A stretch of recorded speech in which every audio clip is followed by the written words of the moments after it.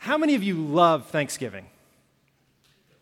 Okay. Oh, like they raised their hands. You guys started to clap. I know it sounds maybe strange for a pastor to say this, but Thanksgiving is like my favorite holiday. It's my favorite. I remember, I grew up in Alabama, Birmingham. I remember driving with my family almost every Thanksgiving over through Atlanta and then up north to Asheville, North Carolina. And that's where my grandmother lived, and my cousins would come, and we would spend some time together. My uncle had this old Jeep with the window down. When you drove in it, things would hit you in the face. It was awesome. And we would drive to the top of the mountain, and we would do a bonfire, and my mom and her brother and sisters would fight all weekend, and I loved it. Thanksgiving is an incredible moment that reminds us every year of what we have. Let me say that again. Thanksgiving is a reminder in a world that tells us all the time about what we don't have. Thanksgiving is a reminder every year of what we do have. And it's God's blessings in our life. And it gives us the opportunity to say thank you. Thank you, God, for all that you've blessed me with. And I think that's one of the reasons I love Thanksgiving so much.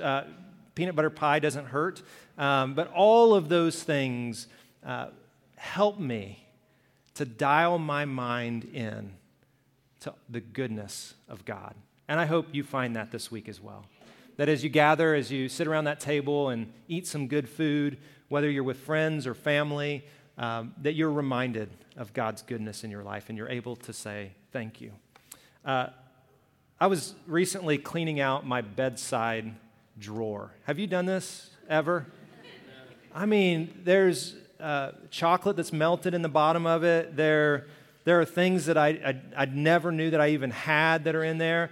And I pulled out recently from my bedside table this beauty. Does anybody know what this is? This is the iPod Mini. The iPod Mini. Look at that brick. Look how thick that thing is. I pulled this out on my bedside table and I started to think back. Now, why did I get this? And then I remembered. Some of you remember the Walkman? It allowed you to do your exercise on the go with some good music from your cassette tape.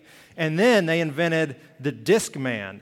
And the Discman was so frustrating because if you took it running with you, it would just skip the whole time. It would never lock in unless you had a really good one that I never knew about, but it would just skip the whole time. And so then Apple created the iPod. I mean, this puppy has 4 gig of memory on it. Like I could put 10 songs on here, maybe more. And this has a little display. I know you can barely see it because it's mini, but it would tell me the song that was playing and how long the song had left before it was done. I loved it.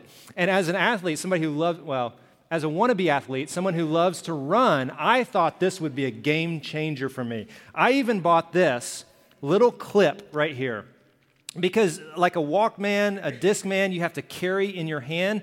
But this guy, you just pop on and you put it on your shorts or your running pants or whatever, and you plug in your earphones and you're good to go on a run. This right here changed my life. And then I forgot that I even had it. And on the bottom is this connector port that I don't even know if they make this kind of connector anymore. Someone from the first service stopped me and said, "Hey, I think I have one of those if you need it." And I said, "Oh, you cleaned out your bedside drawer too." And in the top, there's a headphone jack. There is some sort of a jack here that they don't even use anymore, and I don't even know what it's for. And then there's a hold button, which is awesome. This doesn't work anymore, but it was a life changer back in the day. Now, what does this have to do with anything? This reminded me that so often we think that our money or the things that our money can buy are going to be the things that change our life forever. And fairly soon, we discover that these kinds of things become obsolete and useless, worthless. They're simply temporary in the world in which we live. Does that make sense? This was a great reminder to me. My iPod, and I thought about just throwing it away, And what I'm hoping that it becomes a collector's item that will sell for millions of dollars one day, or that there's some sort of Apple stock that's tucked down into it or something that will be worth something. But the reality is, it's worth nothing. It's really useless at this point. I think even if I found a way to connect it to my computer, I doubt that the computer would even support this old of a device. And I'm reminded again this Thanksgiving of all the stuff that God's blessed me with, but I'm especially reminded that it's people that make all the difference in my life. These things are temporary. They come and they go, just like our money. We've gotten into a rhythm, and we join with some other churches around the country this time of year. And you came on this Sunday where we talk about a topic, and it's titled Be Rich. And it's, I believe, directed. It's in the Bible, and I think it's directed to people like us who have the ability to buy things like this. Okay? So we're going to talk about this just for a couple of minutes. Are you going to hang in there with me for a couple of minutes? All right, so I got 10 people who are going to hang in with me. The rest of you, I'm going to try to get you engaged during the rest of the service at some point. So the Bible is made up really of two distinct parts. There's the Old Testament, and these are the books, the stories that happened before Jesus comes along. And it corresponds to the Jewish people and the old covenant that God had with people in the world. And then Jesus comes along, and so we have the New Testament, which is the new covenant, which God includes everybody on this. God's love is for everyone. And so there's a couple different sections in the New Testament. There are the stories of Jesus, and then there are basically letters written to churches like us. So super applicable to people who are trying to follow Jesus in their life. So some of us are trying to follow Jesus, right? And so it's written to people like us who are trying to follow Jesus. There's one letter in particular. Paul, one of the very first Christians, thinking about Jesus and the teachings of Jesus, he's passing on to a young man named Timothy, who's a pastor of a church like this. And he's telling him, Timothy, there are certain things I want you to encourage in your congregation. And so I almost read it as if Paul's writing to me, 2,000 years later, saying, Matt, don't miss this. Like, as the pastor of the church, you have a lot of responsibility to teach certain things and lead in certain ways, so don't miss this. And so if you don't like this message, don't blame me. Like, talk to Paul, who hopefully one day you'll get to see in heaven, and it'll be awesome. So this is what Paul writes to Timothy, the pastor. He says, teach those who are rich in this world not to be proud and not to trust in their money, which is so unreliable.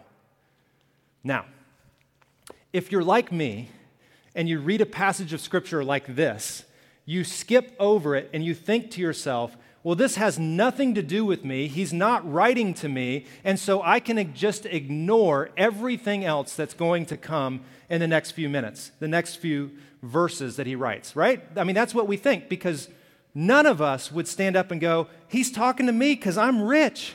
Like, I don't even know what to do with all my money and stuff.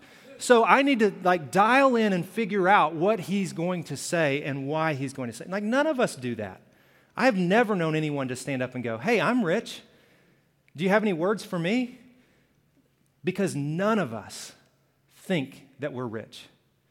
Now, this has taken me years to figure this out and to be able to say this out loud. But I believe the biblical definition of rich is this. If you have more than you need, you're rich. If you have more than you need, you're rich. Now, that doesn't feel very comfortable, does it?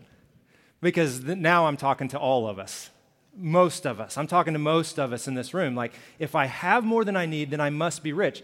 If I have the ability to buy one of these to listen to when I go on a run, I probably have more than I need. And so he's talking to me.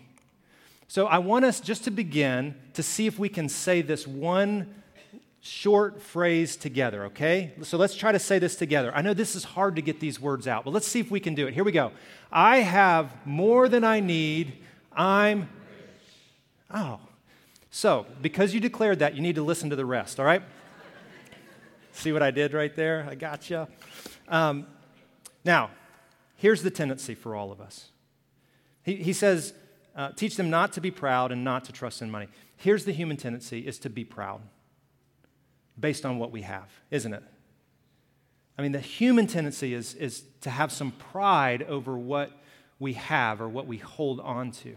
And so he says, teach them not to be proud, not to trust in their money. The human tendency is to trust that money can provide security in life.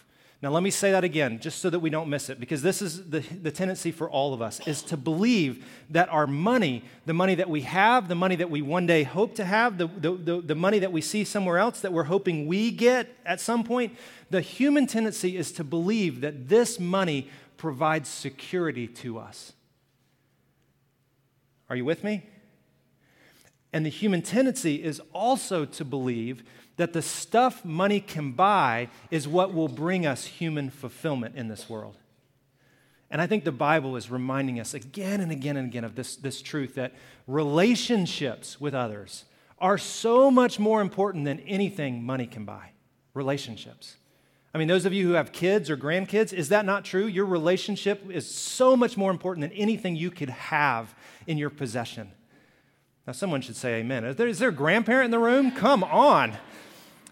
Yes, like the stuff that we buy will never provide lasting fulfillment. Now, this made me happy for a short time. I mean, I love to go on my run and listen to but it was so temporary. And so what Paul is telling Timothy and then passing on to the church at large is, look, if you put your trust in money and if you believe that these kinds of things, the iPod mini, are going to bring you fulfillment, you will be sorely disappointed when it's all gone. So don't trust in it. Like, don't lean into money as a security blanket because it will fail you. There's people in this room who would stand up and say, I'll testify to that. I thought I had plenty. Stock market turned south in 2007, 2008, 2009. My retirement is not what I thought it would be. Because money comes and it goes. I will not take it out of this world. It's simply a tool that God has given me to use in this world.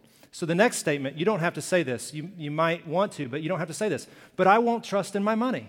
And I've learned to try to say this over and over. God, I have more than I need. I'm so grateful, but I'm not going to trust in that money. Like in that retirement, I was taught at an early age to save for my retirement, and hopefully it'll be there when I retire, if I ever retire. But I'm not going to trust in that for security because it comes and it can go. And the stock market might turn south, and it will not be what I think it'll be. And so I'm not going to put my trust in money. So Paul continues, those who are rich, should trust in God. They should trust in God, who richly provides all that we need. And I love this phrase, and this should make you smile, for our enjoyment. Like God gives you so much for your enjoyment. It's not like you have to take everything and just give it away. No, God provides for your enjoyment. You should enjoy an incredible Thanksgiving meal this week. You should make pie and turkey. I'm making a brisket this week. Does anybody want to come to my house yet? I want you to, I don't want any more turkey. My grandmother made great turkeys. I just want brisket, so I'm doing that. So anyway, their trust should be in God, who richly provides all that we need for our enjoyment. He wants us to enjoy what we've been given. So the statement, I will trust in God, who provides all that I need. I have more than I need. I'm rich. But I'm not going to trust in my riches. I'm not going to trust in my money. I'm not going to trust in my possessions. But rather, I'm going to trust in God because He's the provider of everything that I have. Right? So you see where we're going with this? So then, what should I do? As someone who's been given more than I need, what is my responsibility in this world? And this is where Paul kind of gives us, this is the line. This is the marching orders. He says this, tell them, those who have more than they need, tell them to use their money to do good. In other words, don't use all your money on yourself, but rather use your money, this tool, to do good. Be rich in good deeds. The time that you've been given, the abilities you've been given, do good with those things and be generous to those in need, always being ready to share with others. Listen, so many of us go through life like this.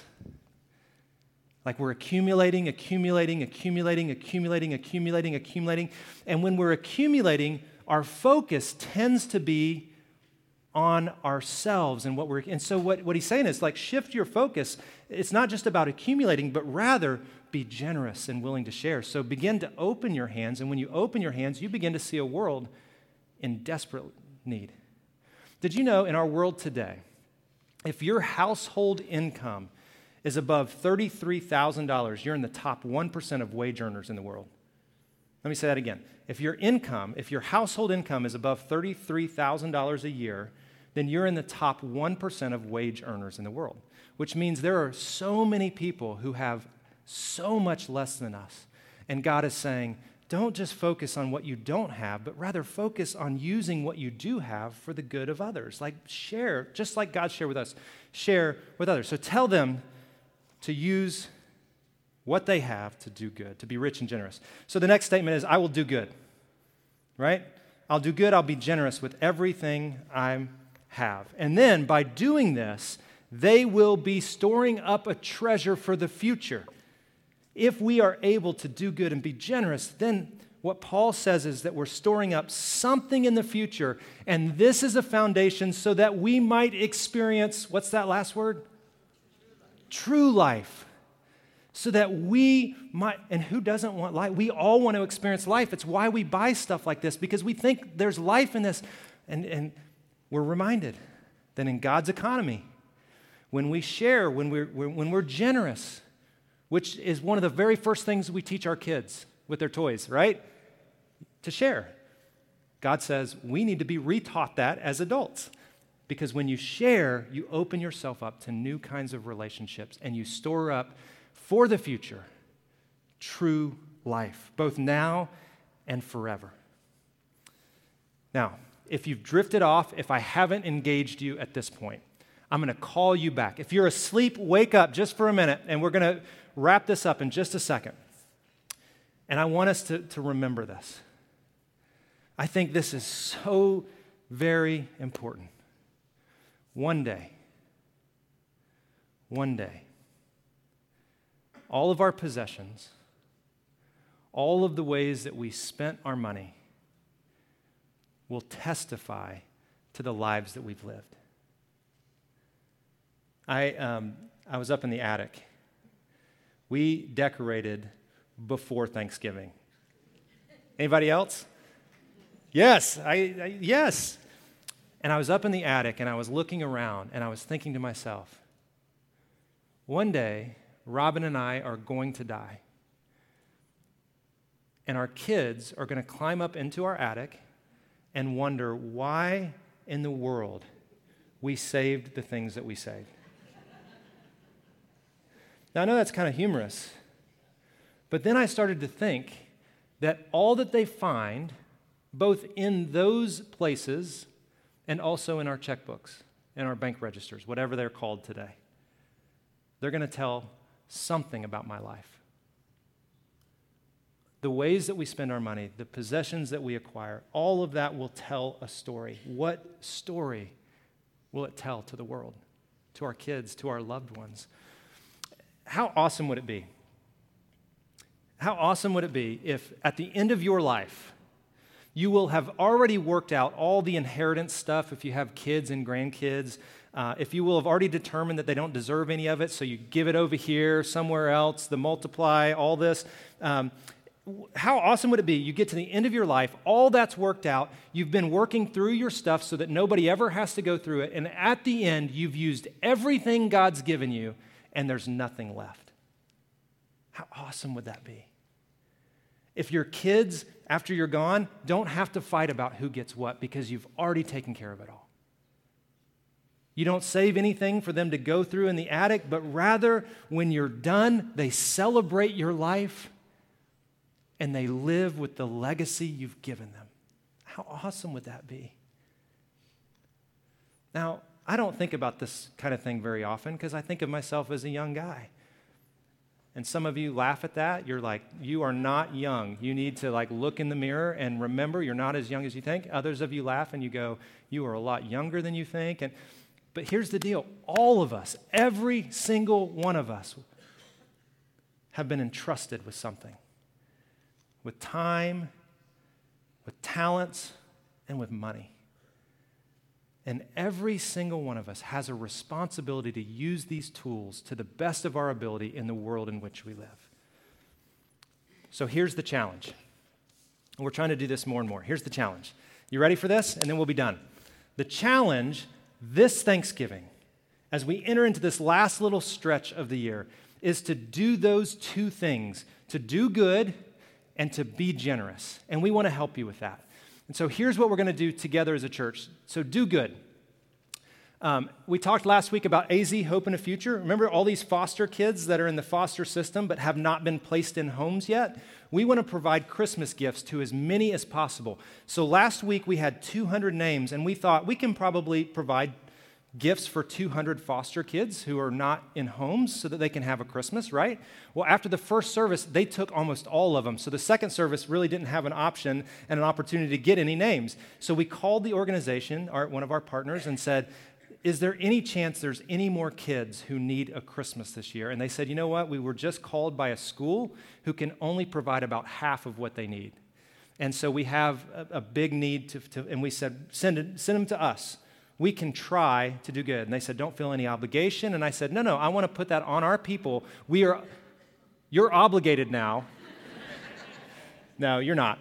If you want to do good in that way, stop by. There's a table out in the lobby today. Pick it up, go buy some gifts, and bring them back. Teach One to Lead One is an incredible organization that is inside the local schools investing in children that are at risk. Come on, we can do that. We've already got 20 volunteers that are a part of our church that serve every week for an hour in a local school. That's something that if you have the time, it's a great opportunity to do good in this world, to invest in something that will outlive you.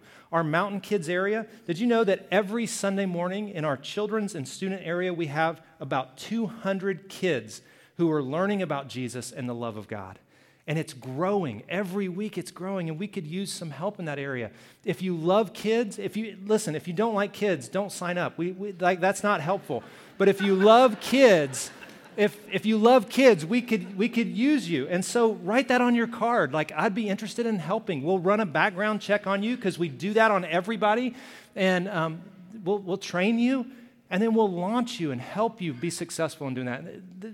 Our dream team, there's a number of opportunities from back here in the tech area. I mean, there's just so many things. If you want to serve, if you want to do good, we can do this together. So the second challenge is a little bit more difficult. And here it is.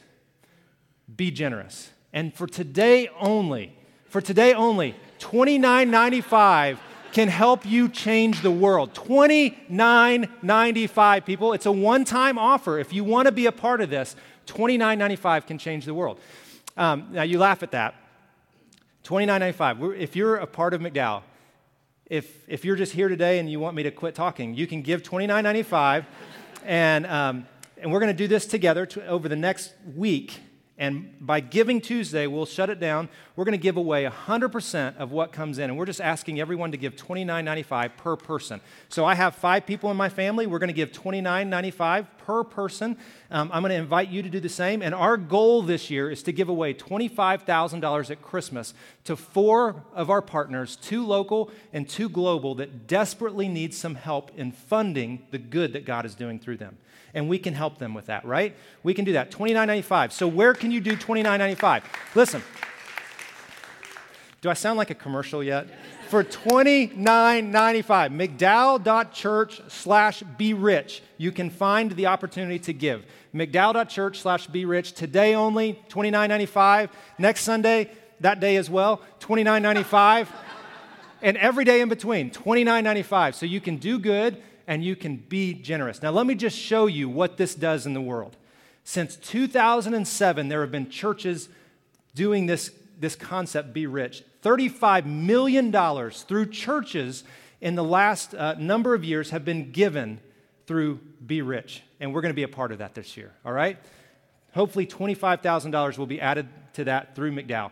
336,000 hours of service have been given to over 600 nonprofits, not just in the United States, but around the world, because people said, you know what, I've been blessed with more than I need, and I want to do good and be rich.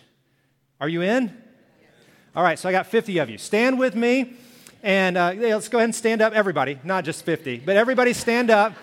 And if you just stood up, you're in. So I am so thankful that you are here today. Have a great Thanksgiving. And don't forget, God is good. He's given us more than we need. Let's be rich in the way that we take what He's given and give it to others. Have a great week. We'll see you next Sunday.